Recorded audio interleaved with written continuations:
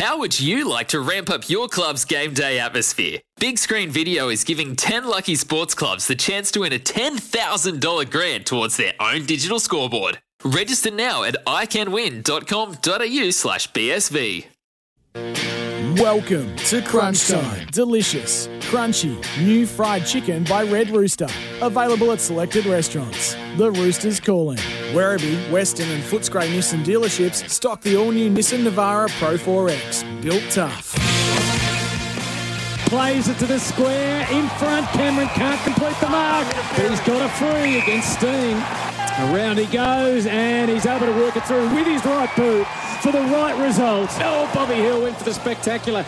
Didn't mark, but he wasn't out of it. He pats it forward to De Boer, and still Hill comes, and it sits for him eventually. This had left them. Oh, what a fine goal from Bobby Hill to energise the Giants. He went searching for love in the crowd. He found his family somewhere. What a finals goal from Bobby Hill. Shane Mumford's right forward pocket. Mumford threads it through, and they'll try to take the energy of that.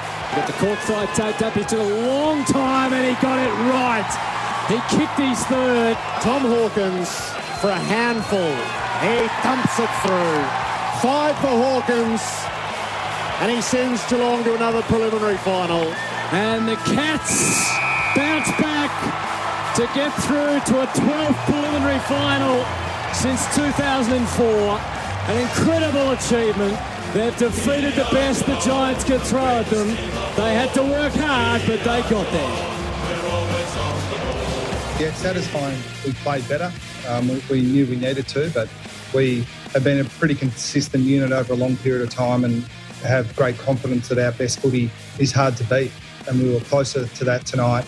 So it's a little bit of a circuitous route, but we're where we want to be. It was pretty clear to us from late in the season that we were going to play our finals in Perth. So the equation's still the same for us. Win 3 games in Perth. We're excited at that opportunity. The semi-final specialists. Geelong rebound from a first-up flop to book a 7th preliminary final berth under Chris Scott. And it will be a reprise against the Demons after the incredible events of round 23. Mark Blitzards joins us.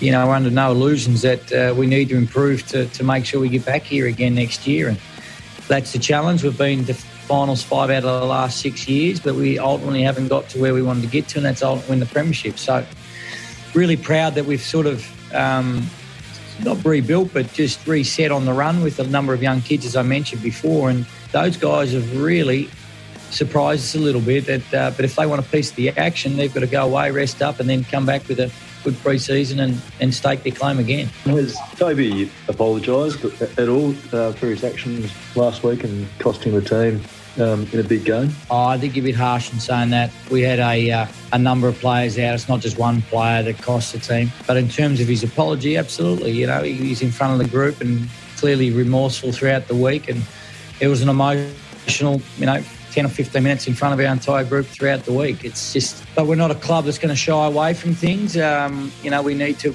work out the rights and the wrongs. And we got it wrong last weekend, and he puts his hand up. The Giants' epic road trip comes to an end. Wholehearted they were, but the absences proved costly and too much to overcome. We'll assess Leon Cameron's season against the odds. It is now meant that for season 2021, the Toyota AFL Grand Final will be played in Perth. Yeah, I'm pretty pumped. Let's face it, this is a significant part of my journey, and it's been a long one. 15 years coaching and the ability to be resilient and struggle and get up, fall over, get up again. I think at St Kilda I went through a massive process, contrary to some people's opinion. It was like panel interviews, question and answer, psych, executive testing. I was headhunted to Fremantle. And I've had 13 years of auditions. Collingwood completes its coaching process to broad acclaim, while Carlton continues to operate in a parallel universe. Plus, the grand final time slot and all the latest in the trade space. This is the semi-final edition of Crunch Time. The Cats by 35 points over the Giants last night, so one Half of the billing for the preliminary finals is set, Melbourne and Geelong. Tonight, it's the Brisbane Lions and the Western Bulldogs at the Gabba for the right to meet Port Adelaide as it finds down to the final four. Gerard Whateley with you for Crunch Time. Justin Lepich is with me. Hello to you, Lepper. Hello, Gerard. What did you think last night? It was it was a scrappy game early, wasn't it? It wasn't an overly entertaining game, but I think the result was expected. I think it was with the outs and obviously the late out of Jesse Hogan.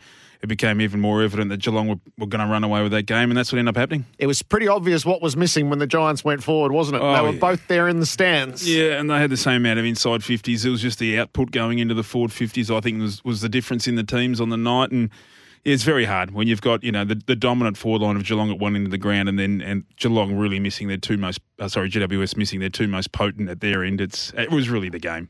Do you think Tom Hawkins took the defeat by Sam Taylor personally last time around? Oh, I think so. Wasn't he potent? I mean, two of his goals in that last quarter came off the back of really poor turnovers by the Giants and quick entries in, gave him that one-on-one chance. But you're right. I think maybe he underestimated the young boy last time, and he definitely didn't miss. Kane Corns is in place for Crunch Time. Welcome to you, Kane. Hello, gentlemen. Yeah, no, it was a bit of a flat game, wasn't it, for three quarters? It certainly sprung to life in the first 10 minutes of the third quarter, which made it a little bit interesting. But, yeah, perhaps the Giants have sort of maxed out the week before, and Geelong, we knew were going to be much better. They couldn't have been any worse than they were against Port Adelaide the week prior. So it sets up a really fascinating prelim final in Perth, considering the last two times Melbourne and Geelong played. Did they do enough, Kane, to restore themselves as a threat to Melbourne in your eyes? Well, I think they'll take some confidence out of that round 23 game. What I thought they did do, they didn't allow themselves to get held up. So I thought they took a lot more risk with the football last night. A couple of times, Cameron and Hawkins up the ground, rather than go back off the line and play slow like they did against Port Adelaide, the handball receive.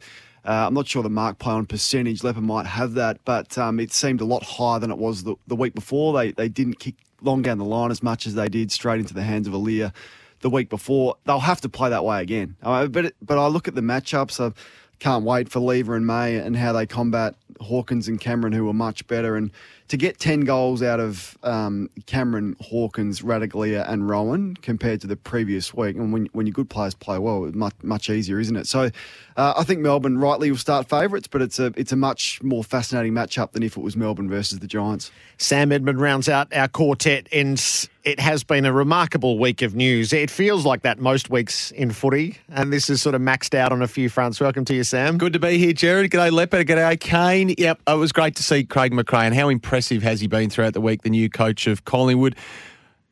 I tell you what, there's so much uncertainty about the Blues. We'll break it down later. But the way that the Collingwood have handled it, it's been chalk and cheese, hasn't it? And just coming back to this game last night, personnel this time is such a huge part of it. And the Cats social media account called it the Tom and Jerry show. All the headlines for Tom Hawkins and Jeremy Cameron. But I reckon rarely could you describe a player who had only 5 touches and kicked 1 goal in his first game in 3 weeks as an absolute lock. But that's exactly what Asava Radaglia is, going back up against Jake Lever again, who was so good in round 23 in the second half. And we know the story of Aaliyah in the qualifying final. Do we imagine Brandon Parfitt's season is over? I think so, yeah. I mean, the door was kept ajar by the coach last night, but this is your stock standard. He said it wasn't a minor hamstring, so it's your 3 to 4 weeker. I don't think he's going to get there. I don't think Tom Stewart's going to get there either, even though they're keeping the door ajar for him. So that's a big loss, isn't it, for an engine room going up against the calibre that it is on Friday night in the prelim. So you've done some trade work for us on Crunch Time for later in the program? We have. We're going with a washing machine theme, Gerard, because we know we can get things going. Of this, Leper? Well, he's going away from the food. I'd like to see it. I love an analogy. I just think it's brilliant. I actually... At least one thing I'll give you this year when this time in SEN is just the analogy, and just keep running with the So team. we've got our heavy-duty items, Gerard, of course. We've got our express cycle. We've got our soaks, the ones that are going to take a little, and our delicates. You've got to be careful with those delicates, Gerard. Excellent. I can't wait for it already. All right, so we'll dig deep into last night. Mark Blitzavs is going to join us. We'll talk the Giants, the season that they endured and where they find themselves. One season out of the final, straight back in. They win an elimination final. Are they going north or south from here? But let's start with the Cats, Kane and Leper. So 7 times to a prelim under Chris Scott And then the broader stretch is absolutely extraordinary. 11 times in 15 years they've been in the final four. That's quite astounding, isn't it? And I'm sure Geelong supporters will still find a way to complain about that number because we always want premierships upon premierships. But one thing Chris Scott's been able to prove is over a long period of time, he's a highly successful coach. And he gives you that opportunity at the pointy end of the year, and that's all you can ask, I think, if you're a supporter of any team. Yeah, their premiership record isn't as solid given those numbers, but I'd rather be where Geelong's at in the last 10 years than if I was a Carlton supporter, for instance, or any other team that's a Gold Coast supporter in the last 10 years. You'd rather take that, I would have thought.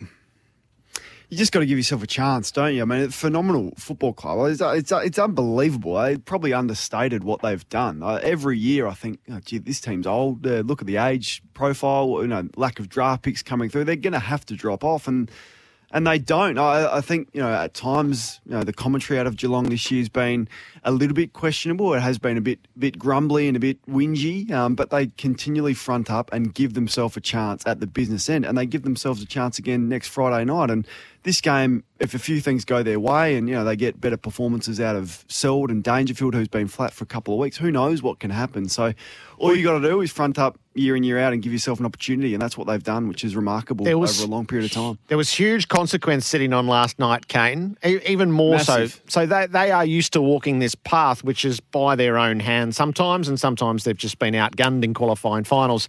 But all bar 1 year, they've found the resolve to rectify the sins of the previous week and progress. There must be, they must handle the pressure so well. I mean, because the record in those qualifying finals, this time last week, we were saying, well, what happens if it's straight sets? And we had the same discussion the year before, Jared. I remember it vividly. But so they must be able to, remove what's just happened and move on. And that clearly comes with experience and great leadership amongst the playing group, a calm head as coach. I mean, he did speak really well all week, and we were sort of wondering how he would address that dismal performance, let's be honest, against Port Adelaide. But he said, look, I know we're much better than this. We have to be better, and we will be better, and they delivered. So, yeah, their ability to handle the pressure and forget what has just gone and move on to the present and the future is pretty remarkable what they've done. So, Leper, take us to the game. What did they rectify? What did they restore to your eye? Well, in listening to Geelong this week, I think Nigel Appin said they're going to double down on their game style, which to me meant they're going to slow the game down, time in possession, which they won by 7 minutes. So they ticked that box. Uncontested marks only 80. So I thought they started the game a bit slow, and I thought, this is going to be one of those kick mark games. And then, as Kane pointed out, they did go a little bit quicker. The mark play on's an interesting one because they both went at 22%, but I sometimes think, what is a mark play on? Because sometimes it's only fractional. Like if I kick it to you, Sam, and you just turn around and take half a second to dispose of it or 2 seconds, that sometimes can be the difference between what's a play on and what's not. So it's an interesting stat, that one, and sometimes it can defy what you think to the eye. But look, I think Geelong would just beat them up around the ball as well. That was one big thing. They won the contested possession, they won the time in possession, so they won the two key stats that they wanted to win. They kicked 3 goals from forward 50 stoppages, which is as much on GWS as much as it's on Geelong, because they're a great organisation around the forward 50 stoppages. Now, Jared, I told you about the Trump, and I've given you a few little insights into footy this year, but I'm going to give you another one, and it's called caravanning. Caravanning? Well, Kane will know what this is, because I reckon he might have done a little bit of this over his time. Paid a lot of bills for me. Paid a lot of bills. Yeah. And Sam, could you guess what caravanning is? Go on. I don't want to ruin it. Well, basically, it's just when you're on the back of someone and you're just following them around the whole time. Wherever they go left, you go left. You're not looking at the ball at all, and you're just literally getting dictated to with your position. Towed around, getting caravanned around, basically. So that happened a lot in their 450. So they had 8 players not watching the ball, so they were easy to block, get out, and they got easy opportunities and shots on goal. So there's a bit of caravanning to the Giants' defence at times. But all in all, I just thought Geelong beat him in all facets of the game. And that's with 2 of their key pillars, Selwood and Dangerfield, not having huge influences on the game. So there's a couple of positives to come out of it. What about for you, Kane? And the Tom Hawkins performance was significant. Yep. He got beaten about as badly as he's been beaten in a decade by Sam Taylor down at GMHBA, and he'd obviously taken that to heart. And he had, and the week before as well, the early misses on goal, which has sort of hurt him a little bit in finals. His ability to steady himself. I thought he took 3, 4, 5 extra seconds last night just to compose himself. He dropped the ball on the ground. He wiped his hands on the grass. He just steadied himself. And that was a real sign that I'm in control here. And Taylor is probably the most informed one-on-one defender. Look, we've got Aliir and we've got May and Lever, of course, those great interceptors. But in terms of someone you want to play on one-on-one, I mean, Taylor's about the hardest you're going to get right now. So what a player, Hawkins. Straight to the Hall of Fame when he's eligible. 12 score involvements last night. The best man on the ground, I thought. And then what that allows, Rowan and Ratugolea, who didn't have a massive night, as Sam said, but also Cameron to play their part when he's going to get the number one defender is crucial. So we look forward to next week. How they'll match up, I'm not exactly sure, but it's going to be fascinating and gives Geelong a chance with their forward structure in form like this. There's a lot of themes just quickly around Geelong and finals, Jared. So we know they lose the first week, they win the second. The other theme is Tom Hawkins and the suspension tightrope at this time of year. I tell you what, he missed the prelim in 2019. He got away with a fine last year when he could have been suspended. That one was against Port Adelaide. And then last night, we think it'll be insufficient force, but I think when it comes through, it will still spark a sigh of relief, if you like, from Geelong. That late collection of Lockie Whitfield last night in the second quarter, we think will be insufficient force, but you still find yourself watching it thinking, geez, why does he do that? Yeah, it looked better in slow motion than that quick first glance. I don't think he's got anything to worry about there. I think one thing that Geelong do really well, and it gets to Tom Hawkins and Jeremy Cameron, is they expose the one-on-one matchups in their forward 50 really well. They're the best team at getting one-on-one matchups inside their forward 50. They get about 9.5 a game. It's not about, it's exactly 9.5 a game. And the Giants are the opposite. They expose their defenders. So they give away the most amount of one-on-one contests in their defensive 50. So no 13s, no extra help. That's just over 9 a game as well. So you had the two opposites. You had one end of the ground that Geelong get, those one-on-ones and the Giants that expose them. And I thought that was a big difference in the game. The amount of times we looked up and you saw Taylor fighting tooth and nail against Hawkins with nothing really coming in late. If it's not Haynes, it's nobody. I think that's probably why Leon Cameron late in the last quarter went, we can't do this anymore. Without Haynes there's no 13 at all. There's no one to really help out. But he did a good job. And that's a good thing with Leon. He didn't let the game just get away. He put Haynes forward. He put Torino back in the midfield. And then they started to get a few things going. So it was good coaching as well to try and spark something. Yeah, I agree with that. I think we sometimes don't do it, or coaches don't do enough. I mean, because you're so, and let me be able to speak to it, you've planned for so long all week of what you want to do, and then to almost go a different direction is almost like, well, that's failed. But he chased that game last night, and you couldn't fault anything the Giants really did. Apart from, I thought they were really predictable going inside 50. To get Geelong, I think that sort of chaos sort of thing, when you can get the footy on the ground in their defensive 50, that's when they can panic a little bit, and that's what we saw with Port Adelaide's small forwards. Bring it to ground, pressure the life out of Henderson and these types of players who faltered last week. I just thought the Giants were a bit predictable, lobbing it inside 50 and allowing them to intercept in the air. And when that happened, the Giants had the numbers there, but they just allowed Geelong to mark the ball too easy in their defensive 50. So there's a couple of occasions Mummy was actually there and could have brought the ball to ground. He just didn't. He lost his feet a couple of times. So, yeah, look, I think, should you go long and high, or should the people there actually do their job and bring it to ground? It's one or the other. Or, as you said, look for a different option altogether. Gee, Zach Tui made a difference, Jared, as well. Speaking about that good Mark play on, first game back from a hamstring, I thought he made a significant difference in the back half. He set a tone in the first quarter, didn't he? So when you cast an eye toward Geelong and Melbourne, so they've just met, and it's one of the great games. Geelong leads by 44 points, gets mown down and beaten after the siren. And for Melbourne, that's the full realisation that this might be their time. So everything comes in that result, and it's almost to choose your own adventure. So what do you want to pick out of that game? How do you want analysis? Do you want to look at the way that it ends? Do you want to look at halfway through? It deserves to be reprised, and the fact that it's in a preliminary final is brilliant. Yeah, and a big part of it, if you think the language coming out of Melbourne after that game, I think it was the second quarter when they gave up 5 goals or something from centre square bounce. They'll see that component of the game and go, that's the bit we just got to get rid of the game. So we get rid of that, there's 5 goals back in our pocket. And there's other things that Geelong will look at. They'll go, if we stop some key moments late in the game where we kicked the ball out in the full and gave away 50s and tidied up a few of those silly mistakes, we win that game. So both coaches will go in with the solution, how to I guess get the result, but you can't fault Melbourne's probably in the most crisp position to be in out of the two. Yeah, I think that's exactly right. It was a centre bounce battle, and Geelong, as you're alluding to, will have some things. I said, well, Dangerfield didn't touch it in the last quarter. He spent 16 minutes on the bench. We didn't have Duncan, we didn't have Tui. So there's a whole heap of things. I think the real threat for Geelong is gone, and the Melbourne power through their midfield. Geelong just look a bit pedestrian covering the ground. They're just lacking just a little bit of speed and power through that midfield. So when you've got Oliver in the form that he's in, Petrarca in the form that he's in, Gawn to be able to get around the ground, and I think that will be a real area of threat for that Geelong will have to try and shut down. Do you think Narkle would come in for Parfitt, Leper? You think that's the obvious choice, wouldn't you, as far as a like for like? I would have thought so. We'll assess the Giants' season. So on the road for so long, epic adventures through multiple states after being banished from Sydney as the COVID outbreak came.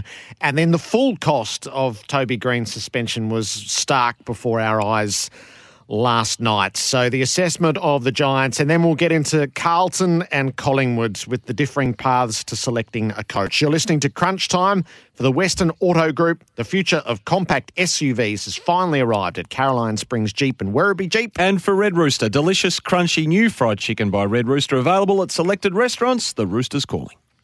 The biggest conversation of the week was Toby Green's suspension. It is still unresolved for the long term. For the short term last night, it was absolutely pivotal and compounded when Jesse Hogan had to withdraw in the hour leading up to the opening siren. And Kane, it was really obvious to see what was missing when they would surge the ball off halfback. Yeah, absolutely, it was. They just couldn't get enough out of Himmelberg, and there just was never going to be enough key targets for them. They went extremely small. Bobby Hill gives them something, and I think absolutely they're a better team when he's playing, but without Hogan, with Cameron leaving, with the injuries that they've had this year, there was going to be really difficult to kick a winning score. Leper mentioned those sort of bonus goals they got out of stoppage, one from Ward at the end there, and that's when they looked their most dangerous. But it was always going to be difficult without Hogan, and also what they're going to do now. I mean, how do they go about getting a long-term key forward? Because Himmelberg's not your guy. He's a nice third one to have. Finlayson's in there as well, but I'm not sure Jesse Hogan with his body is going to be, relied upon to play 20 games a year. So what of the culpability of Toby Green, Kane? The Giants, they pleaded not guilty. They argued for 0 weeks. I think from the outside, you're entitled to ask how much account did they hold him to? And then you watch on the field, having missed a preliminary final a couple of years ago, and now he misses a semi-final where he could have had a profound difference. I don't know whether they're going to demand he change or not, but if you're sitting in the stands last night, how can it not dawn on you? Well, if I'm his teammate, so that's where I'll start, is the fact that in the build-up to these big games, repeatedly, it's all about Toby Green and him, more so than what the team is trying to do, and the distraction that causes, particularly in a year where they've been on the road and they're travelling, and the hearing's on, but they've got to travel. I mean, just how often is he going to put his teammates in that position would be for me. So you can argue about the seriousness of it and the weeks behind it, but the fact that he continually puts himself in this position, I'd be incredibly frustrated if I was in his teammate. And I don't think it's good enough for the Giants to say we're happy with him. We think he plays at his best when he's on the edge. Absolutely. He's changed a lot from where he was 6-7 years ago. He can change again, and I think he needs to. Yeah, look, it's obviously disappointing, and history repeats a bit too much, doesn't it? For Toby, it's happened quite a bit. I know Jonathan Brown was similar. It took him a long time to sort of eradicate that out of his game, and then once he did, I don't think it was the last 7 or 8 years of his career, he was fine with it. So those guys that actually at times got a bit of that white line fever and make some errors, take some time, but he has to now learn from this one. I think this could be the line in the sand one. A lot of the other ones are, when he used to put the boot up and, those sorts of ones were like, yeah, they were bad, but how bad were they? Whereas this is sort of the next level now. It's like, okay, I've now cost, it's not just about Toby Green and me, I'm costing my team. I think this is the one where the penny will drop for him, that it's costing his team more than it's costing himself. Well, yeah, I think that's right. I think that, so the one with Dangerfield this year, I mean, that's in play. That's a fend off. I don't think there's any malice in that. In fact, Selwood did exactly the same thing to Josh Kelly last night. Exactly the same action Joel Selwood did, except Kelly doesn't come off with a sore neck, like a sore throat. So you can't, those ones in play, yeah, but these ones where you are absolutely in control and they're not in play, they're the ones, you're right. So the big picture, the Giants have had 4 years in the finals winning games. They have 1 year out. They go straight back in and again win a final. What's their trajectory? I think they're a really difficult one to read, to be honest, because I think at the start of the season I was thinking more outside of the 8, only for the fact of the players that they constantly leave their football club of really good high quality, and they replace them with really good draft picks. So they're a very unique situation with the way their strategy goes every year, because it seems to me every year they lose a good player and get a new draft pick in, and that quality of the kid is normally pretty good. So they're unique. They're unique as a football club. I think this has been Leon Cameron's best year of coaching, given the fact of what he's had. So I think this is the least amount he's had at his disposal since he's been there. Obviously, I think they have a thick midfield, but definitely the bookends. They're very, very inexperienced, and he's had a lot of injuries. So I think when those players come back, there's no reason why what they did this year isn't a starting point for next year. What about you, Kane? Yeah, I agree. So they're either veterans really, or they're incredibly young. They don't have a lot of players 25, 26, do they? So when you're looking at it, Haynes is 29, Mumford's going to move on, Ward, Phil Davis is coming to the end. So where's that gap? Can they use the money that was set aside for Cameron, all $1 million worth, into attracting a big target? I'm not sure there's any, and Sam can speak to that, but they haven't attracted a lot of players from other clubs for a while, have they? Like a big name that wants to go and play there. I think that would be important. We'll get to Stephen Caniglio and what they do. Let's do it now. That looks like their biggest issue. As you talk about money, they have so much money tied into their captain, and he's had a really tough time of it. 2 terrible seasons by his own standards. Yeah, and it's a massive distraction. So I think the call is to give Toby Green the captaincy. I'm fine with that. I think that is the obvious one. Yeah, of course, as we alluded to, Toby needs to change some things. But what do they do with the contract that he's on? I mean, can you renegotiate? Is there another club that's willing to pick up his contract and you pay a portion of it? Because you can't have your captain running around in the midfield getting 14 touches and 7 kicks in a game of footy. You can't have him starting as a half forward last week as the captain of the club. You can't have him and his position in the side being questioned week on, week out, the distraction that is. I don't know what the answer to it is, but I hope it's a wake-up call to other clubs. And how heavy can you beat this drum, Jared? But long-term contracts rarely, if ever, work, unless you're Dustin Martin, unless you're Buddy Franklin. Is this the worst? Is this the worst long-term rich contract there's been? It's probably the worst one I've seen. There's been some bad ones, though, and Josh Kelly's might be just as bad. And in 6 years' time, what sort of footy is Josh Kelly going to be playing? I'm not sure.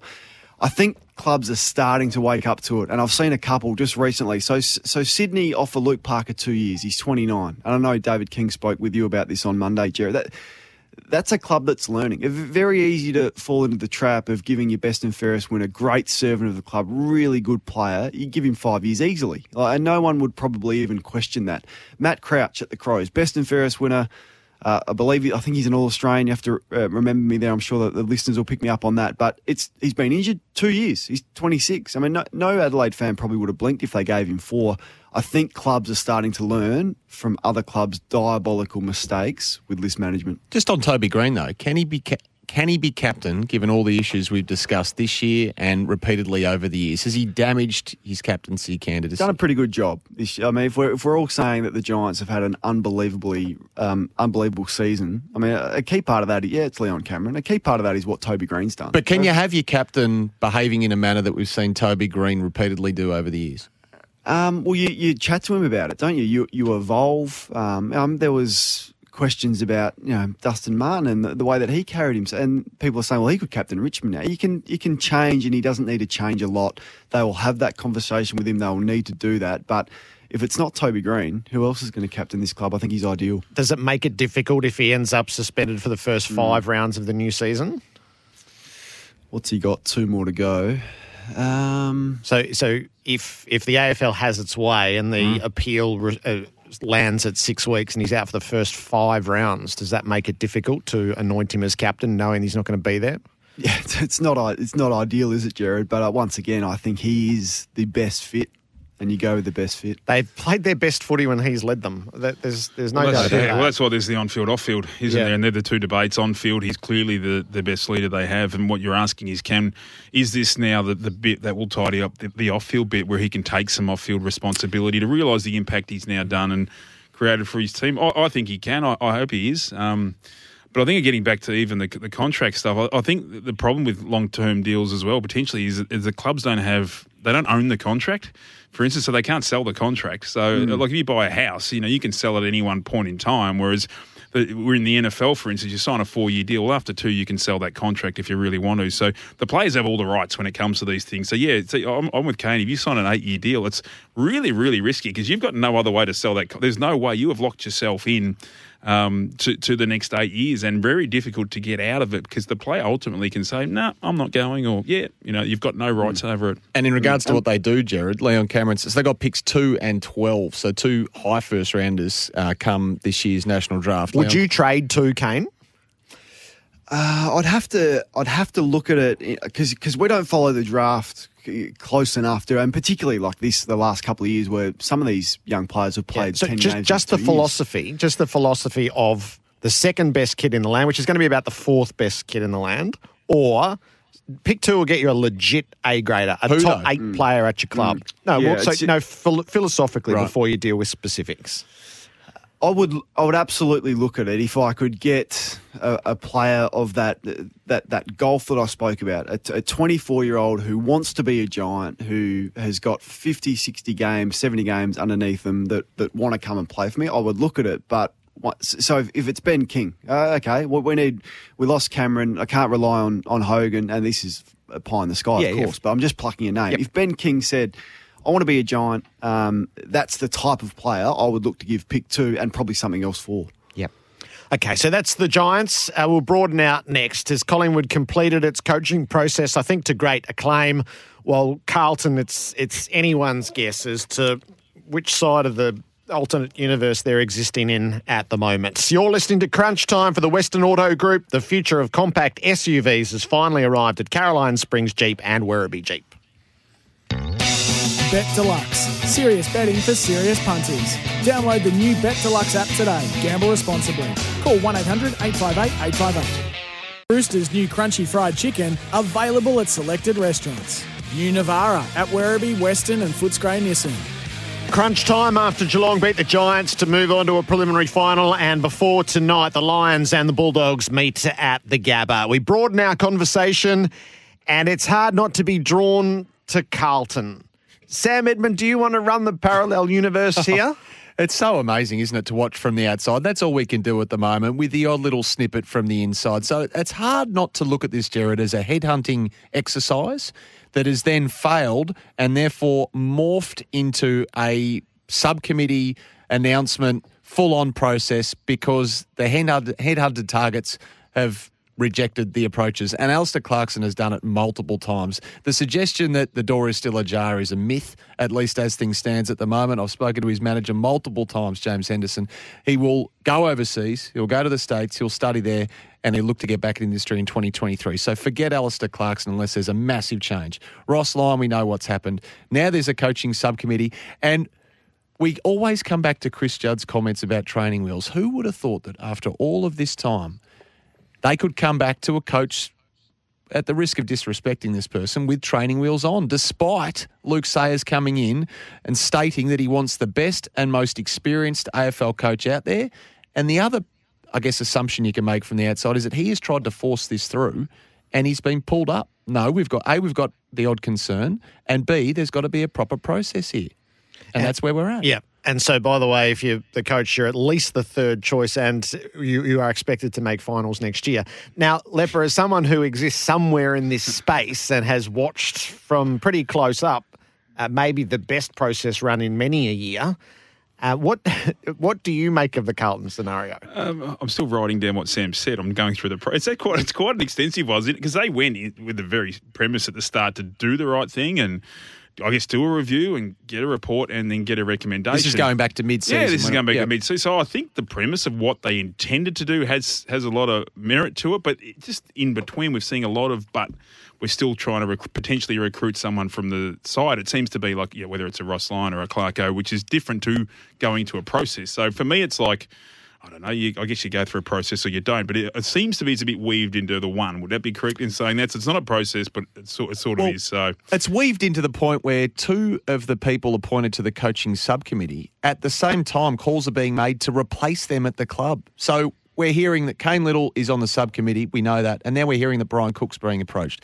We know that Brad Lloyd, the football manager, is on the subcommittee, but we're hearing that Blair Hartley's been approached. So at the same time as they're trying to appoint a coach through proper process, they're trying to replace the people that are on the subcommittee, seemingly. It makes them very hard to do business with. If at a certain moment when Geelong's season ends, if Brian Cook says, yes, I'm up for this, and Kane Little's running the process of selecting the new coach and suddenly you're changing CEOs, and if at any stage from across the room Alistair Clarkson gives them a wink, then we're disbanding that. So why did it change then? So as you say, Justin, the people there, whether it be the football manager, the CEO, they had steps in place, a proper football department review that was probably made a little bit more public than it should have been in hindsight, no doubt about that. So I guess the intentions are correct. What has twisted it on its head to see shortcuts being? Is it Luke Sayers coming in as the new chairman? Is that as what turned this on its head? Do we think? I don't know. I think one thing we don't know, and some of these conversations might even be correct. I think that they've even said themselves, Carlton, that there's a lot of misreporting in it. So some of this might be true, some not. But either way, I think one thing I've probably worked out more this year, because it's so public, the first thing they have to do when all this settles down and they select whoever they select is just bring everyone back together, because there's just been so much talk around this process for such a long period of time. They've got to rebuild the trust back in the organisation, because even if it's true or not, Kane Little's name's been mentioned, Brad Lloyd's name's been mentioned, David Teague's was, and he was actually made accountable for that. So there'd be a lot of people there feeling a little threatened and feeling a little bit insecure. It's just by nature. So I think the first thing, once they get through this process, whenever it actually ends, is they got to start to reunite the club back together at some point, because it isn't helpful, isn't it? For almost feel like every day this club's been mentioned in the press for nearly 3 months, isn't it? So you want to stop that. You want to get some normality back into your footy club. And Kane? Where to? Yeah, where to now? Kane. What do you think, Kane?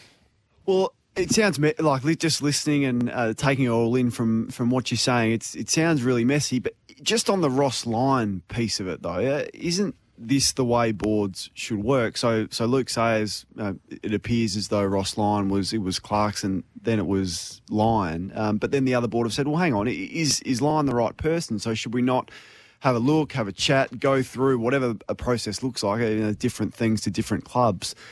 Isn't that the way boards should work, though? Like, it's not a captain's call of the president. Let's consult the other board members. If there's questions over that candidate, let's work through it. Let's put them through an interview situation. Let's find out the philosophies, how he sees the list and all of that.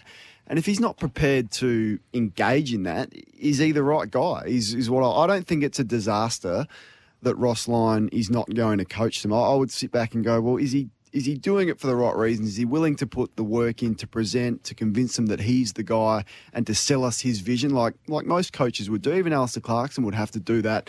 They'd have some sort of conversation about that even before they appointed him. So I just don't think the line piece of it is a disaster. Everything else you're saying in regards to chasing CEOs and chasing footy managers and all, that is far from ideal. The leaks to the media is far from ideal.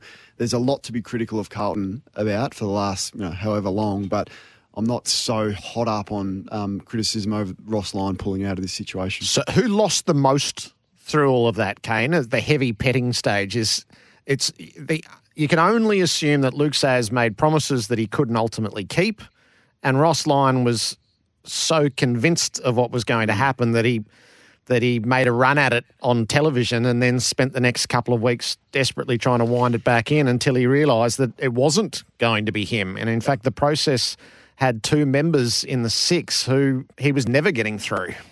It didn't. I don't think the TV stuff helped, did it? That probably jumped the gun a little bit with the conversation around that, and that had some more concerns and questions over after hearing Eddie Maguire and Ross Lyon sort of lobbying for the job. But probably Sayers, though, isn't it? Like if you've made a captain's pick and wanted your guy and the others are saying no, well then, you question the way that he has done business so far. So if you're running a credible process from here, Kane, the two holding statements are they want an experienced and proven successful coach and they expect to make finals next year. To run a proper process, you have to abandon both of those, don't you? Well, I can spin an experienced coach easily. Like Justin Lepage Michael Voss is an experienced coach. Don Pike is Brad Scott. So there are so many candidates that have experience. You could say, a Chris Fagan type is an experienced candidate just because he hasn't coached in his own right. They never actually specifically said we need a coach who's won a premiership. They didn't say, like, you could argue David Noble is. You could go and get someone who's coached a premiership in another competition. So you can. I'm not worried about that bit. I mean, there's a number of experienced coaches out there. I don't think they necessarily have to be a two-time premiership Paul Roos type, and that's going to be the only satisfactory outcome. And in terms of playing finals, absolutely they should be demanding that they play finals next year. With the list that they've got, I would think that is a base mark. So those comments don't offend me one bit. If you were a highly credentialed assistant coach who hasn't had the head coaching job somewhere so far, Lepper, would you put yourself into this process? I think one thing I'll say is that any club that is replacing the coach has something going on in the background. And in fact, most football clubs, even at the top, have something going on in the background. But, there's a reason why often coaches fail and the new one comes in. When I went to the Lions, people forget quickly, I lost Yo and Doherty, and there was a bit of a cultural issue there too, because those boys didn't want to stay around that culture. So every job comes with something like this. So like Craig McRae's going into Collingwood with a leadership battle, which seems to be sorted out. Seems to be fine. Everything's going to smooth over the next 12 months, but something's always going on in the background. So don't think you're ever going to walk in and go, oh, beautifully, everyone's happy. Because if everyone was happy, content and playing good football, the job wouldn't be available. So that's the reality of the situation, and there is going to be some off-field stuff. So that's what my point before is just quickly sort it out and start rebuilding the trust and unity, because that's the way to get out of the mess. The worst thing you do is delay it and continually be in the press, continually be in the news. But so if you're a new coach getting back to it, yeah, take it, because you've got a good list. As long as the people there can convince you, which hasn't been, and because there is still new people there at Carlton with Luke Sayers, they've got to be able to convince you there is a long-term pathway there, because their long-term history is replacing coaches every couple of years. So that would be the thing to me, the insecure in the back of the head is, well, if I don't perform straight, does that mean I'm out? Is it this 1 year thing? Does that mean I'm on my own on an island? If we don't play next year, my contract, I'm out. You've got me a 3-month termination and I might as well not even have done this job. They're the little things that will probably eke out in the back of the coach's mind. But I think each coach thinks they can go on there because they think they can make a difference. So apart from that, as I said, that would be the only cause for concern is how strong are you on this finals next year? Because sometimes you don't know all the problems until you get into a job. You might look good on the outside. Sometimes it might look poor on the outside, but you go in there and it's better than you think or a bit worse than you think. And what of the players do you think, Kane, just briefly, particularly the young group of emerging leaders who encapsulates really the future of the footy club, who went to the chief executive and asked that David Teague be retained, and then they're watching in their off-season as this is unfolding? Yeah, and anyone that wants to come and join as well, do you have questions? It's tough to go and sign at a club if you're Adam Cherry and you don't know who the coach is. I would factor that in. I just think the group needs to, I don't know, harden up's an old school word, but I mean that, how successful do you want to be? How far are you willing to go? How fit are you going to get? How demanding are you going to be of each other? It's going to start from within that playing group. Someone's going to have to make a stand that where we've been isn't good enough, and we need to get fully professional. I'm not sure they can put their hand up and say they've been a fully professional squad. Craig McRae's ascension to the Collingwood job, and Mark Blitzavs is going to join us from last night's victory, Geelong over the Giants, and then we'll set up tonight and Sam Edmonds' washing machine edition of The Trade. Crunch time for Werribee Jeep, Caroline Springs Jeep. They stock the all-new Jeep Compass for your convenience. The award-winning Crunch Time. Focus of semi-final weekend now shifts to the Gabba, where the Lions and the Bulldogs meet tonight for the right to face Port Adelaide at Adelaide Oval next weekend. The Cats are through. They saw off the Giants by 35 points last night. It'll be Melbourne and Geelong on Friday night over in the West. Crunch time is for the Western Auto Group. The future of compact SUVs has finally arrived at Caroline Springs Jeep and Werribee Jeep. Gerard Waitley, Sam Edmund, Kane Corns and Justin Lepich with you. So we gear up for this big day of footy for Dometic. Fuel your adventure with Dometic's outdoor drinkware. Mark Blitzavs is going to join us in 5 minutes' time. So having discussed Carlton at length, what of Collingwood? And Justin Lepich, you go first. You've seen a good mate of yours ascend to the coaching position. He's done it in a beautifully understated way. And he looks like a delightful addition 48 hours in. Well, how biased can I be, really? Be biased. You're probably asking the worst person ever. You've got my best mate that's just got a job at one of the biggest clubs in the land. So, of course, I'm pumped for him and think he's terrific and is going to be a terrific coach. But it's more probably what the others think. I think he did a really good job of the starting point, just equipping yourself at the early stages of the first week of media. He doesn't not a media man. He hasn't done a lot over the course of time, and I think the Collingwood fans got to see a few sides of him, and more than anything, saw the authentic side of who he is and what he can bring in a very, very short period of time. But it's the hard work's to come, isn't it? Really, I mean. This is going to be the hardest part from this point forward. First impressions, Kane?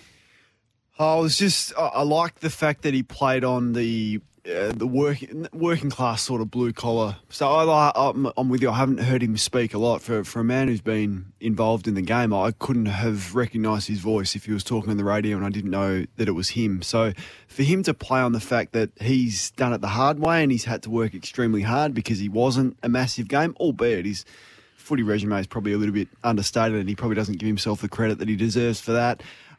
It sounded like an extraordinary, thorough process, and I do like it was all in-house. Nothing came out of it, and Sam, you probably dug away as hard as anyone to get some information. I'm assuming it was pretty difficult. So the way that they handled it from the club point of view was terrific. When we're looking at Carlton leaks and all of that, it was very in-house.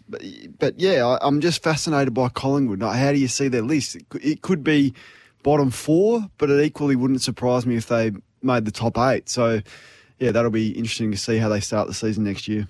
The first word that comes to mind, Gerard, is just genuine. And the whips aren't cracking yet, as Leper alludes to, and they're going to crack pretty bloody loudly at a club that, let's be honest, they're not low profile, and it's not like there's no expectation around them regardless of the list profile. The members demand it. And there was some class there from him too, to thank the members for the money. He found the time at the biggest moment of his life to reach out to the supporter group and say thanks.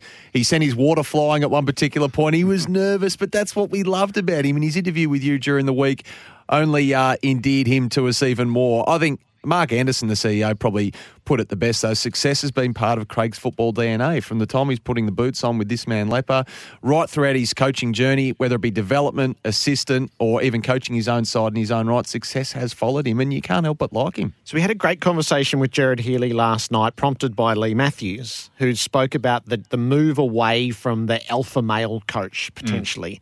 And so he's seen now 5 of you come through and coach. And I think his view is Craig is the least alpha male of that group.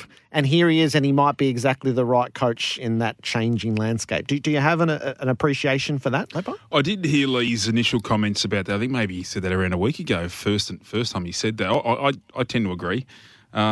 Because one thing I think players need more than anything is a connection with their coach and the ability to feel that they can talk to them. And so I think sometimes having a massive CV, and Lee himself, I was probably one of the few players that could talk to Lee as a human being as much as a coach. But I felt even some of the guys I played with struggled with that, given his CV and his status in the game and that alpha male approach. But I think that's 20 odd years ago. I think that's getting harder and harder for young players to do that. So I agree. I really do think being the alpha male sometimes is a bit to your own detriment in the modern day as a head coach. But it'll change probably again. We'll give it another 10 years. We'll probably go back to it. These things tend to go in swings and roundabouts a little bit. So, but for me, it's more about what Craig can do, and he'll make every player there, I know, feel connected and wanted and attached to the footy club. That's his strength area. And others, it's not that they don't like people, but they just don't have that in their first thought process, whereas that is his. What do you think of the evolution of that, Kane? And it's not one size fits all, but there is a clear trend over recent years. It's about, I've never been coached by someone who wasn't, I guess, an alpha male. Yeah. It's unfamiliar to me. Probably Matthew Nicks was a really sort of senior making his way. You could tell he had big things in front of him when I was sort of finishing and he was coaching. He was probably the closest to that. To that Craig McRae model, and I think he's going to be really successful as a relationship has been his starting point, and embracing all types. I think that's the thing now. I mean, we used to try and fit everyone into the same box, but they don't all fit in the same box anymore. And you've got to and to hear and follow Max Gawn and the way he's spoken about how he didn't feel like he belonged at the start, but then as the Melbourne Footy Club has evolved, they've embraced all different types and personalities. I think that is a real advantage for the modern coach, if you like. But I don't know really any different because I had Mark Williams and, you do at times feel nervous talking to these coaches. Ken Hinkley is the same, but he's having great success. Matty Primus was probably the same. But obviously he's absolutely blown them away in a pretty thorough process that he's just gone through. 6 to 8 weeks it was in the end. Yeah. And this is the other thing he said, geez, they've made me earn it. So it was 6 to 8 week process, multiple interviews. So, yeah, he's done well. Yeah, it is. It'll be interesting, Kane, through this era. So you're one of the youngest ex-players in the media, where so much you guys form so much of the commentary, and yet there aren't many of you who are going to have experienced this as we try to decipher it from the outside. No, but you hear and you speak to people. So, obviously really familiar with what's happening at Port Adelaide. They now get the players up to in front of the group to share their biggest fears and to share what's happened, the challenges through their childhood. That just didn't happen when I was playing, and that's all about building, I guess, layers to the relationships with your teammates and forming deeper bonds and having a better understanding of the challenges and the personalities of the guys that you're running out with on the weekend. That just wasn't happening when I played, and I'm assuming it is on the back of Richmond's success, and Lepper would be able to explain it way better than I can, but it feels as though Richmond sort of embraced that first, and it's a copycat league and everyone else is trying to do that. You can't fake it though, and it has to be genuine, and it's a big area that clubs are trying to get an advantage from. We'll come back through this in a few minutes' time. I'd like to just explore a little bit more of it, including asking, would you have liked it, Kane, or do you think you would have found it confronting when you cast your mind to a player? So we'll come back to that in a moment. Mark Blicavs has returned to defence for the Cats, necessity being the mother of reinvention. The Cats 35-point winners over the Giants last night. Mark, great to have you on Crunch Time. Thanks, guys. Thanks for having me. What was the overall emotion when you stare down a do-or-die final after a disappointment? What was the overall emotion at the end last night? Oh, we were very, very ecstatic. We enjoyed it. We've been there before. We've got a really experienced group and one that's lost a couple of early finals. So we have been in this elimination type finals before, and we just set it up with our training week and the attitude going forward, and from there. It was a tough game, and to be able to execute what we needed to get the win and put us into a prelim, we're very happy. So how was it driven during the week? Was that, we heard from Matty Knights, who said that it was the players' initiative and you could see it as soon as you got out on the track. What was it and where did it come from? Yeah, as you're right, as you said, it is the players that drive that, but the coaches did do a massive part in that. So we just spoke about what we need to improve on from the Port game, and to just not lose our heads, just keep focused. Obviously, that game against Port, it's two top four sides going against each other, so it's a tough game to win, and Port played really well. So we knew we were going okay. We just need to tighten up a few things, and obviously Skip was amazing last night, but during the week, just with his leadership and his just what the messages he sends during our meetings, it's something that we keep focused on. Mark Justin Lippich here. Well done. Good win last night. Is this it? Is this your final position now? Is it defence? There's no more moving. We're not going to see you go. It feels like every year you played 3, 4, 5 positions. It's probably a two-pronged question. Is there a position you haven't played on the ground, and which one? Which one's it? Is this it for you at Geelong in the back line? Because you look settled there. Yeah, well, I haven't played full forward because I can't kick straight, so I won't be. I won't be there. But no, I think it is. I mean, it depends. Again, we're going to hopefully 2 more games, but next week especially, you just don't know what the plan is. But at this stage, it looks like that. I thought Sav was terrific, and him forward is creating contests, and then he's able to go into that second ruck position to give Reece a rest, which does allow me to stay a bit more stable behind the ball. And it worked really well. Hogan, I was going to go to Hogan. I'm not sure if he was out due to injury or it was a tactic by GWS, but yeah, I suppose for me, with Stewie to go out, me to come back behind the ball, it's something that's helped us. And what will be the focus this week? I guess it wasn't long ago, that Melbourne game where Maxi was a hero after the siren. I know you haven't had your opposition meeting yet, so you can probably reflect back on the post-game sort of review with Chris. What were some of the things that come out of that and some of the things you can focus on from this week? Yeah, we were about 40 points up in that game that we lost, so it's a good game to look back on because there's some really good edits on what we've done really well and what we didn't do really well, and obviously Melbourne would look at that the same. They did some really good stuff late in the game, and in that third and the second quarter when we were able to get ahead, they didn't. So, yeah, it's going to be a cracker of a game. They've beaten us twice this year, both pretty close. I think they've got some really good strengths all over the ground, but yeah, Lever's the one that probably hurt us a bit last time. But again, you can't go past Retractor and Oliver, and then Maxi Gawn as well. So it's a great matchup, and yeah, you're pretty privileged to play in these situations. And next week we get to go against Melbourne. It's a massive game, one we're all pumped for. Mark, how hard did you review last week against Port Adelaide? I mean, just some real uncharacteristic type stuff, dropped chest marks and fumbles and some things that said to me you didn't cope with the pressure. But how hard did you review it, or how quickly did you move on? We were forced to probably move on pretty quick because we had a game this week, and you got to do that because if you look back too long, you'll get bitten. But yeah, no, we didn't review it any harder or any easier than we have during the week. We sort of, as I mentioned, kept our heads, and we just made sure we could, keep the routine going. And we've had losses this season where we've reviewed, and we've had wins where we review it the same. So, yeah. We just touched on it and moved on pretty quick. It was definitely felt like a want to play on faster and take a few more risks with the footy. Is that accurate? Not so much to take a few more risks with the footy, but just set up the ground the way we wanted to. And I think the way we set up the ground allows us to get more free options, which allows obviously then the kicker to see the option and just take it straight away. So it happens that way, but I think,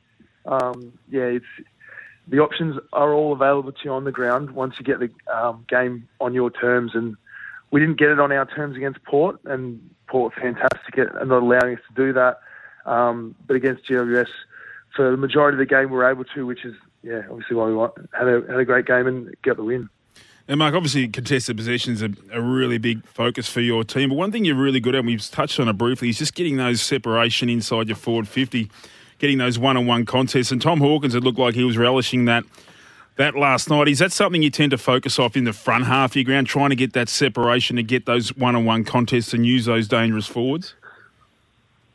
Well, we do. It's just we just need to have a contest from our forwards, and I thought they were fantastic last night. And not only did Hawk kick straight, but his running patterns, he puts himself in those positions, to get to the contest and to have a couple of one-on-ones against him during the week that I do. It's tough to be as a defender in that position. So, I think he's one of the best in the comp for that one-on-one type scenario. So, of course, we're going to try and get it to him in that situation as much as we can.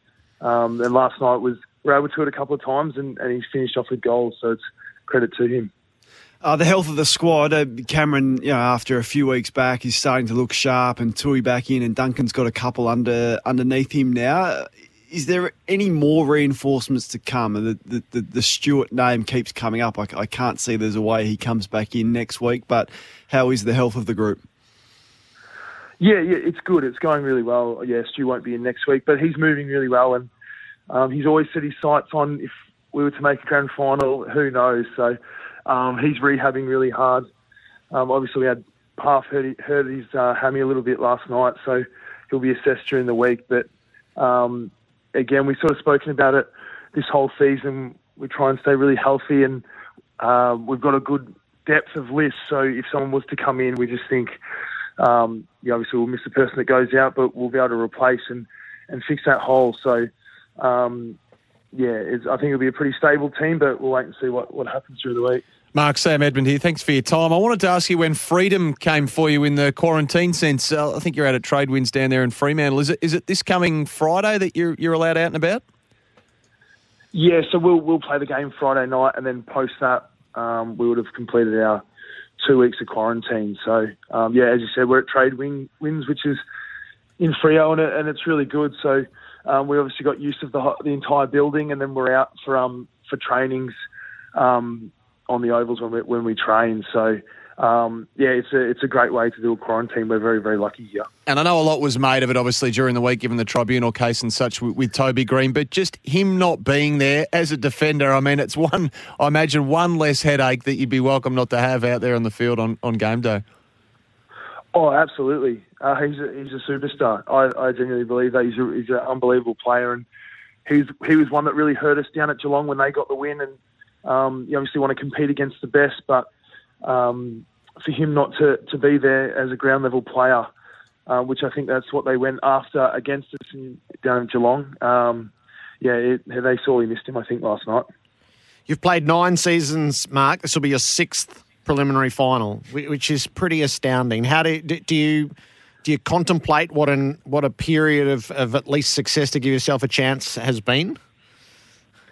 I think I am. As I'm getting older, I definitely am, and I just try not to take it for granted, because they're very tough. And the more prelims I've played, and the more losses of prelims I've been involved in, the lose grand final last year. As I get older, I understand how actually hard it is to win a grand final. It's unbelievably hard, and only one team out of the 18 does it each season. So you take nothing for granted, and you try and prep as much as you can and do all the right things to leave no stone unturned. And that's what we'll be doing this week to try and hopefully give us another chance at winning Friday and then into the grand final. So, it's very exciting. It's a great... September's always a great time to be still playing and be involved in footy. It's exciting. Do you find yourself chasing it desperately? How do you keep it sort of in context so that hunger for it doesn't become overwhelming?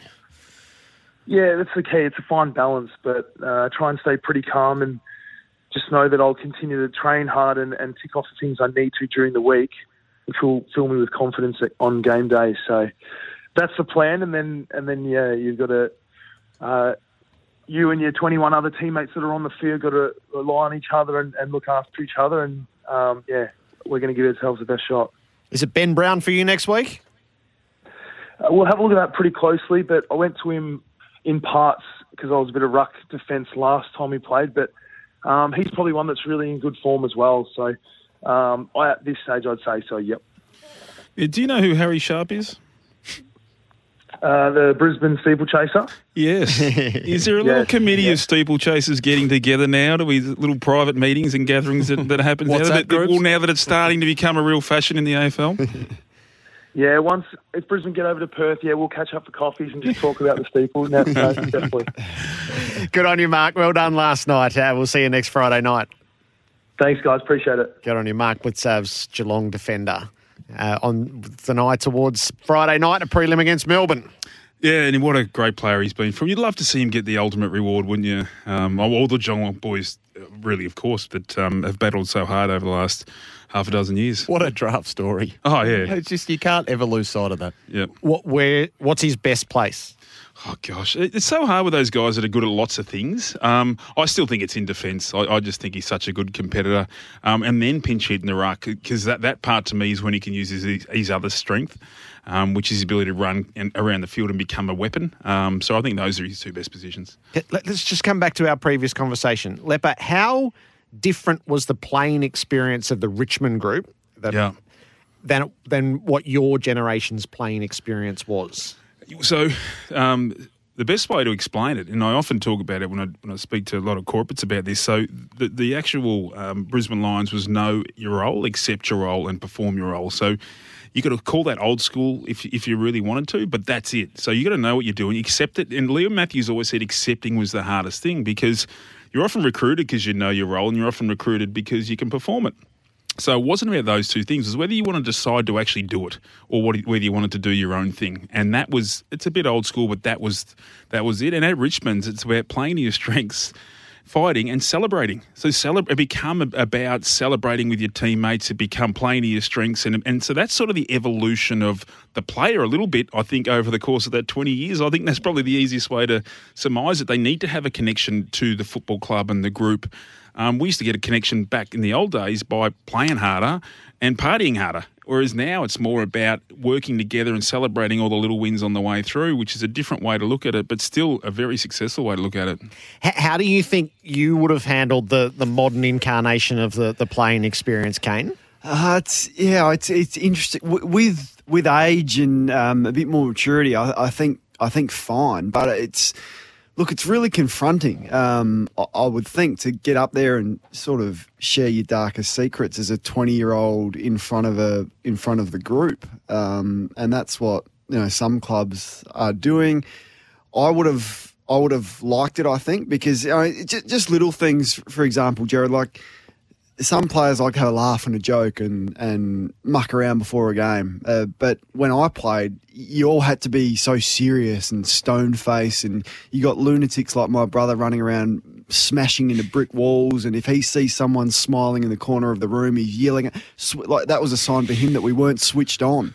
Like this isn't that long ago. And now I'm seeing Max Gawn run out on the ground and have a laugh and a joke. I'm seeing Jack Higgins in the Richmond days addressing the team at three-quarter time, and they're all bursting out laughing.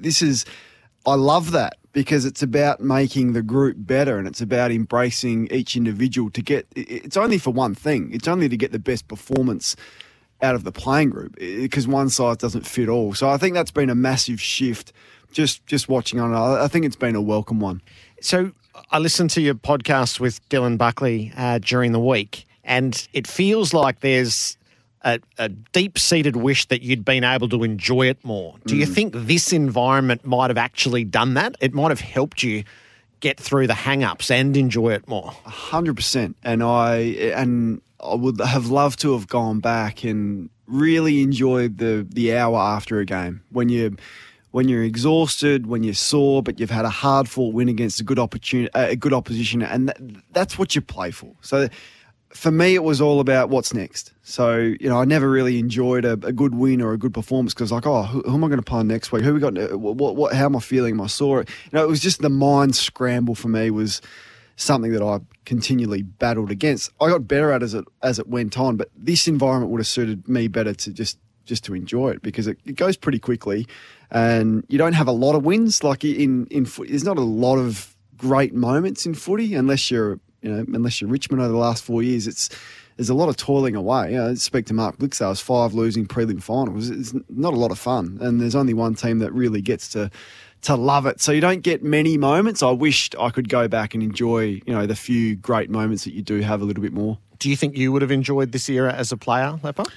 One thing that's probably, I obviously was the same era as Kane. Kane's a little bit younger than me, but Lee was a little bit different, and maybe where Lee was advanced, he made us separate. So we were different. So myself and Mel Michael used to be in one side of the building, and then Chris Scott and Brad and a couple of the serious heads used to be, separate a little bit. It was hard because Chris was number 22 and I was number 23, so someone had to go to a different room altogether. But Lee was almost from the final warm-up onwards, he wants to see what Kane's talking about. But before the final warm-up, which would probably be almost 15 to 20 minutes before you run out, you need to have that mental, no joke, nothing. So now it's gone not just from the last 20 minutes, it's gone to you can run out on the ground and start dancing around like Max Gawn and doing all that sort of stuff. It's actually gone out further and further into the game. But yeah, Lee used to always say to me, be very careful, don't let your fun go into frivolity. And that was always my balance of not taking it too far. But he was at least accepting of that a little bit. Of that part of me. And he also said keep away from Chris and Brad and guys like that before the game because they don't want to see that. A bit like what Kane was saying about Chad. He didn't want to see that stuff. So separate them and then we come together at the end and then go out there and live the same task. I think you're about to have a win on Fox Footy here, Leper. Back in 2014, shit off the Dogs. Can we tape this? That was all for Dometic. Always stay relaxed and hydrated wherever your adventure takes you with Dometic's rugged drinkware. Special edition of the trade setup. We're going through the washing machine with Sam Edmund next. And then we'll set up what's to come tonight, the Lions and the Bulldogs. You're listening to Crunch Time for the Western Auto Group. They welcome the all-new Jeep Compass and its off-roading capabilities at Werribee Jeep and Caroline Springs Jeep. And for Red Rooster, Jared, delicious, crunchy new fried chicken by Red Rooster available at selected restaurants. The Rooster's Call.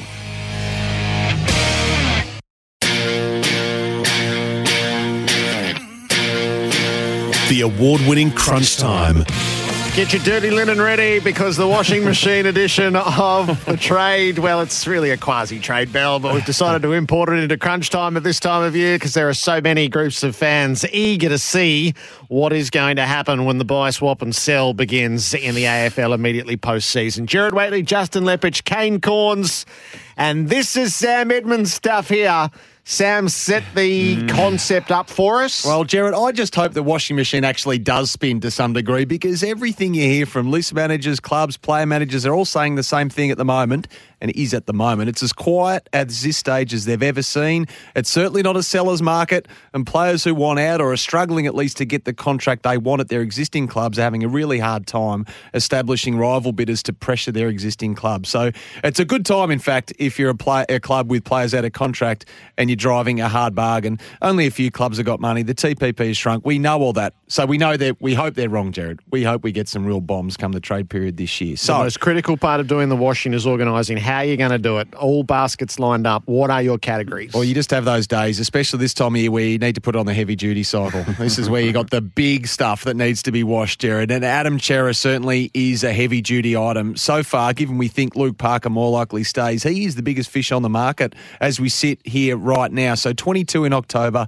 number 5 draft pick with 4 seasons under the belt and a very good user of the ball. Now, so many clubs have been contacted asking the question, which gets back to how we preface this conversation. Are you interested in Adam Cerra to try to drive up the competition? But his management are chasing, obviously, the best deal, but they're also chasing the best fit. And this is where Carlton is in the box seat for both criteria. Pick 6 has to be involved at a minimum. The Dockers certainly don't want the Blues to try and split that pick.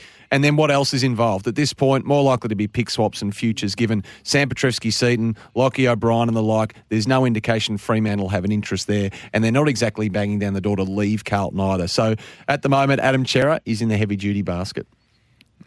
Kane, is he good for Carlton?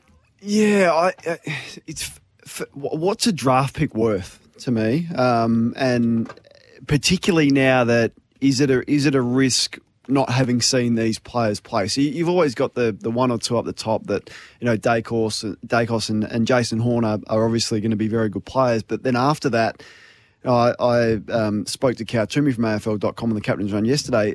Sam Darcy's played 10 games in 2 years. So it's really difficult for recruiters. So if you're going to trade a top 10 draft pick, probably the time to do that is now for a known commodity. So pick 6 for Cerra, if that's it for Carlton, seems like a win for Carlton to me with the uncertainty that recruiters are facing, just not having seen footy. I mean, some players are going to be picked that the recruiters haven't seen play live. How long's that happened? So if I was ever going to trade a really valuable draft pick, I'd do it this year. Yeah, so on that same premise, that means some late picks might be good value, won't it? This year it's going to be the other way around, so the draft could bat a lot deeper. It's maybe a goodie not to have as many top picks and have some little things out the back. Is there room for a swooper here with the indecision at Carlton likely to last between 30 and 45 days? I think so. There's no obvious candidate at this point in time, and his management have struggled to establish a firm, keen rival for Carlton. I mean, all signs still point to Carlton, but for sure, absolutely uncertainty would help the situation there for a rival to swoop. Now, there's plenty... when it comes to heavy duty, plenty of stains that Sydney have got to sort out at the moment, some real long-lasting stuff as well. Now, to be overplaying it to describe the Swans as Collingwood 2.0, but they are under enormous salary cap pressure. So Luke Parker, Dylan Stephens, Jordan Dawson, Sam Reid and a few others are all trying to be re-signed. Lance Franklin's money can't be moved under restricted free agency rules. So at the moment, player managers, list managers are saying the Swans are really battling to shuffle the deck chairs here and make the pieces fit. So Parker's chasing $700,000 a year for 4 years. He's 28 years of age. Dylan Stephens is curious. His number 5 draft pick only 2 years ago. Plenty of clubs have been asked if they're interested. He has a deal on the table from the Swans, but it hasn't had him doing cartwheels. Jordan Dawson has publicly said he really wants to stay, but that was 4, 5, 6 months ago. That hasn't happened. And then there's George Hewitt is the one most likely to leave out of all of them, given the Swans have just shown no inclination whatsoever at this point to start talks on a new contract with him. Now, that could change. He is a restricted free agent, but at the moment, everything points to him making way as part of this squeeze. So it's pivotal for them, isn't it? So we've loved what Sydney have done, but all of a sudden, if you lose Parker and Dawson, there's number 1 and number 3 in your best and fairest, and you lose another.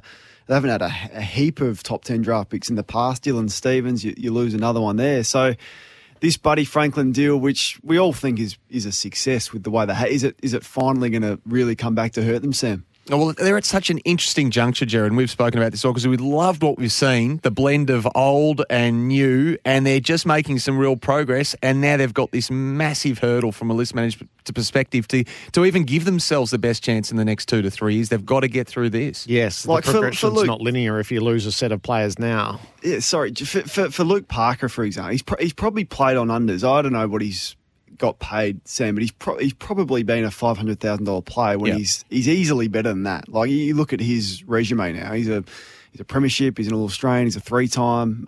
He plays football the right way. He's a good character.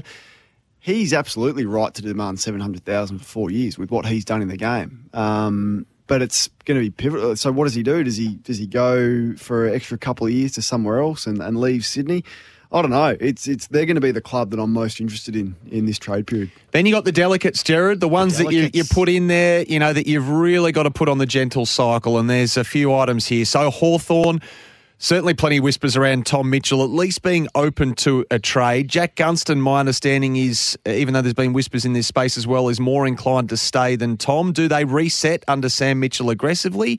Hawthorn want to keep both, is my understanding, on the assumption that, as we said earlier, that big offer is just it just doesn't come this year, but there's no guarantees. Then there's North Melbourne, who made 15 list changes last year, the most of any side. They're on the fast track to rebuilding this list for David Noble. So it's made for some interesting negotiations with their elder statesmen. So Robbie Tarrant wants 2 years. He's only been given 1. Jack Zeeble wants 2 years. He's only been given 1. Aaron Hall wanted 2 years after turning his career around. He had to settle for 1. Sean Atley, been told to wait. Tom Campbell the same. Trent Dumont hasn't signed. He's an unrestricted free agent and he's in the shop window. He was dropped from the club's leadership group. Essendon's had a sniff here before. He has links to Port Adelaide. Tom Rockcliffe is gone. Does he fit in there?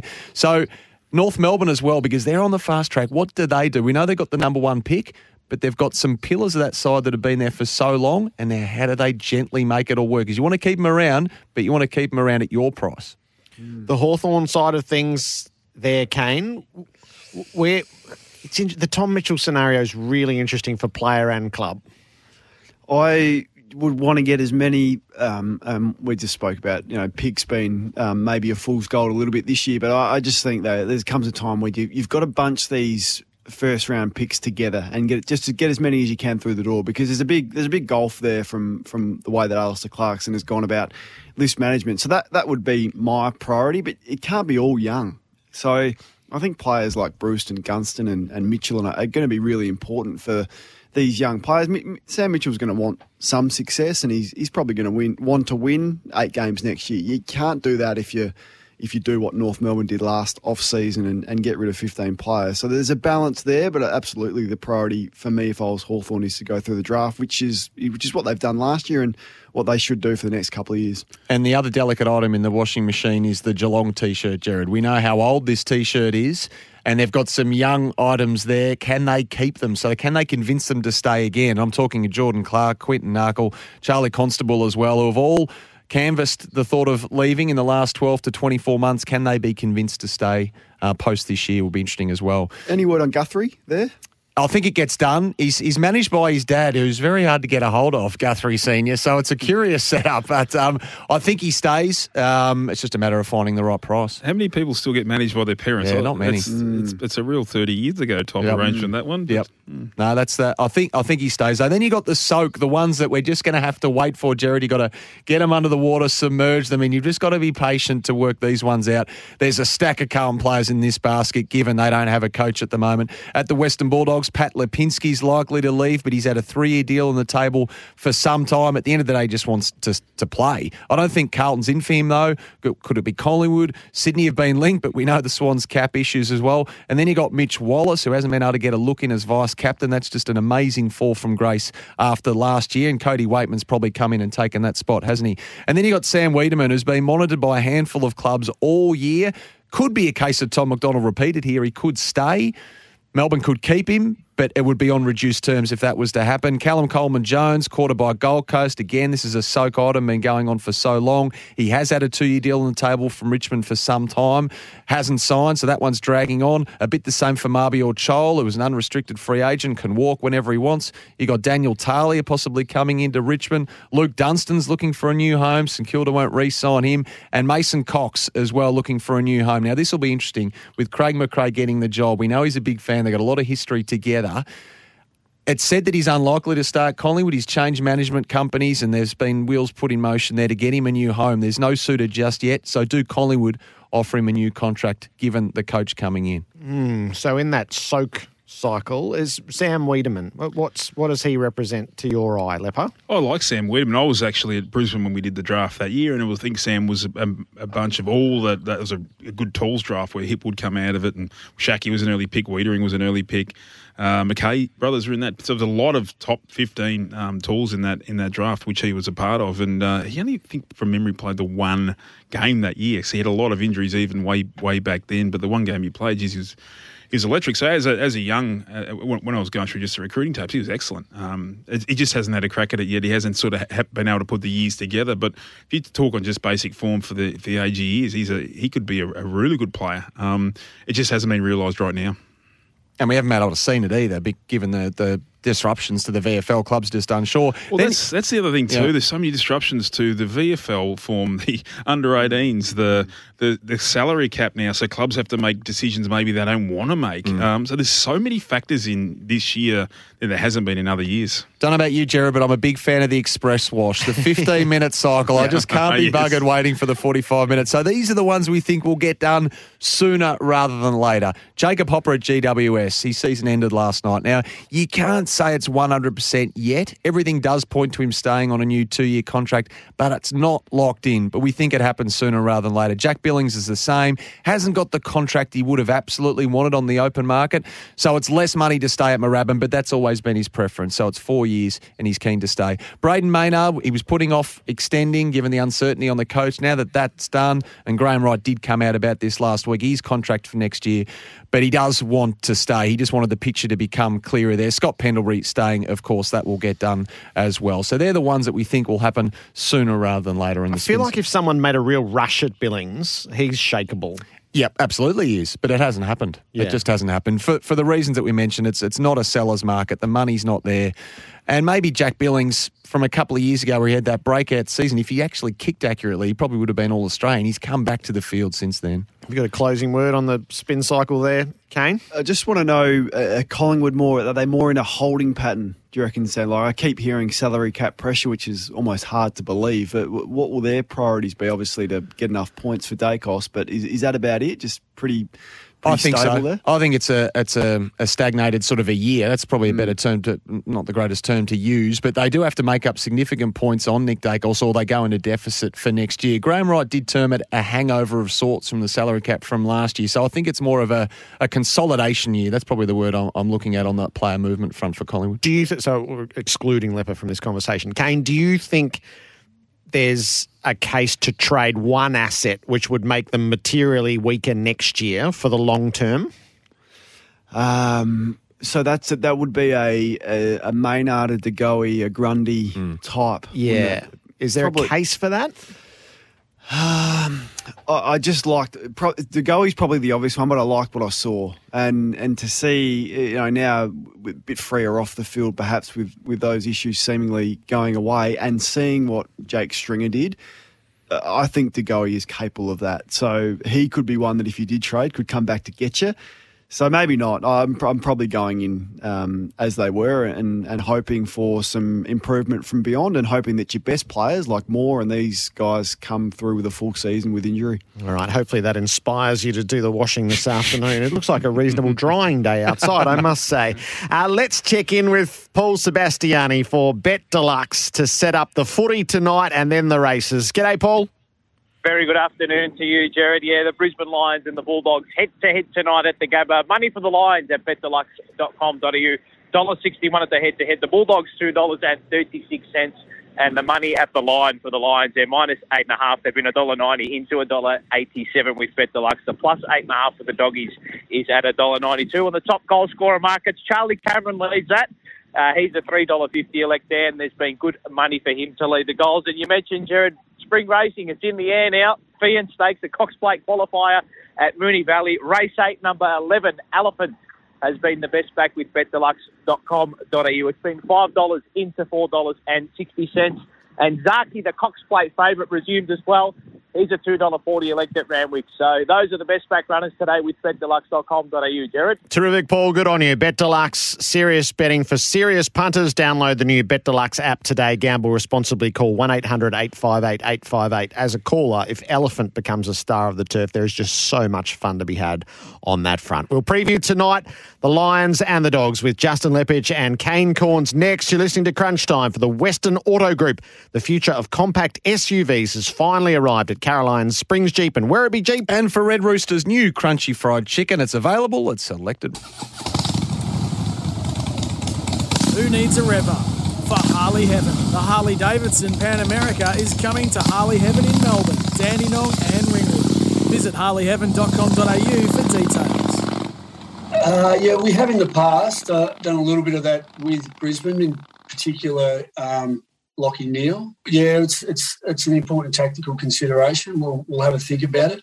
As you know, there's some depth through our midfield who work through there, and so you're weighing up how much that disrupts what you want to execute and how much benefit you're going to get from it. And obviously, as you know, we did sit on Darcy Parish in that second half, and it seemed to work pretty well for us. Do we go small and play Kadeem Coleman up there? Do we move Marcus Adams out of the back line because he's had experience playing forward? He's played forward for us before, and he's played forward in AFL footy, and as a waffle player. Do we leave Jared Berry there because he didn't do a bad job last week? And they've been the topics of conversation this week, and obviously around the way we structure our forward line up. The Harley Heaven Rev-Up for Harley Heaven, still your home of Harley Davidson during lockdown, harleyheaven.com.au. It takes us to tonight and all the questions that sit in the Lions and Bulldogs camp before they meet at the Gabba. Justin Lepich and Kane Corn. So, Lepper, you declared who tags first wins, and it is in everyone's mind. And both clubs are talking about it, aren't they? So they're thinking about it. It's just there in the recesses. Libba and Lachie Neale, both the distributors for both of the footy clubs that, Kane will be loving this conversation, won't he? Oh, I love it. Oh, the tag is going to win. Who would have thought we're talking about a tagger potentially being the difference in a game of footy? Unbelievable. But something's got to stop the Dogs handball game. That's the bit for me. So Brisbane have to put more thought into it, I think, than the other way around. I mean, Lachie Neale doesn't have the bang for buck per possession as in score involvements, I think, than Libba does. So he can get 38 and potentially not hurt you as much, I think, than what Libba can. So I'd be conscious of maybe curbing whether a Lions just goes head to head. Kane, I don't know which way they do it, or do they just assign a Berry that runs with him all over the field, or is it just a stoppage tag? That's where the differences might be. Yeah, probably a stoppage one for Libba. Not necessarily as worried about his stuff around the ground, but that's where it all starts. Neil's you're right though. 46 last week, and they lose convincingly. So your point is spot on. Although I think he has got better at using his leg a little bit more and scoring. But I just can't remember a better collective midfield matchup than this. So if last night's final we probably all felt was going to be reasonably one-sided, this one seems as though it's going to be a bit closer, particularly with Brisbane's outs and how they do, as you heard, with Chris Fagan structure up their forward line. But just two great midfields.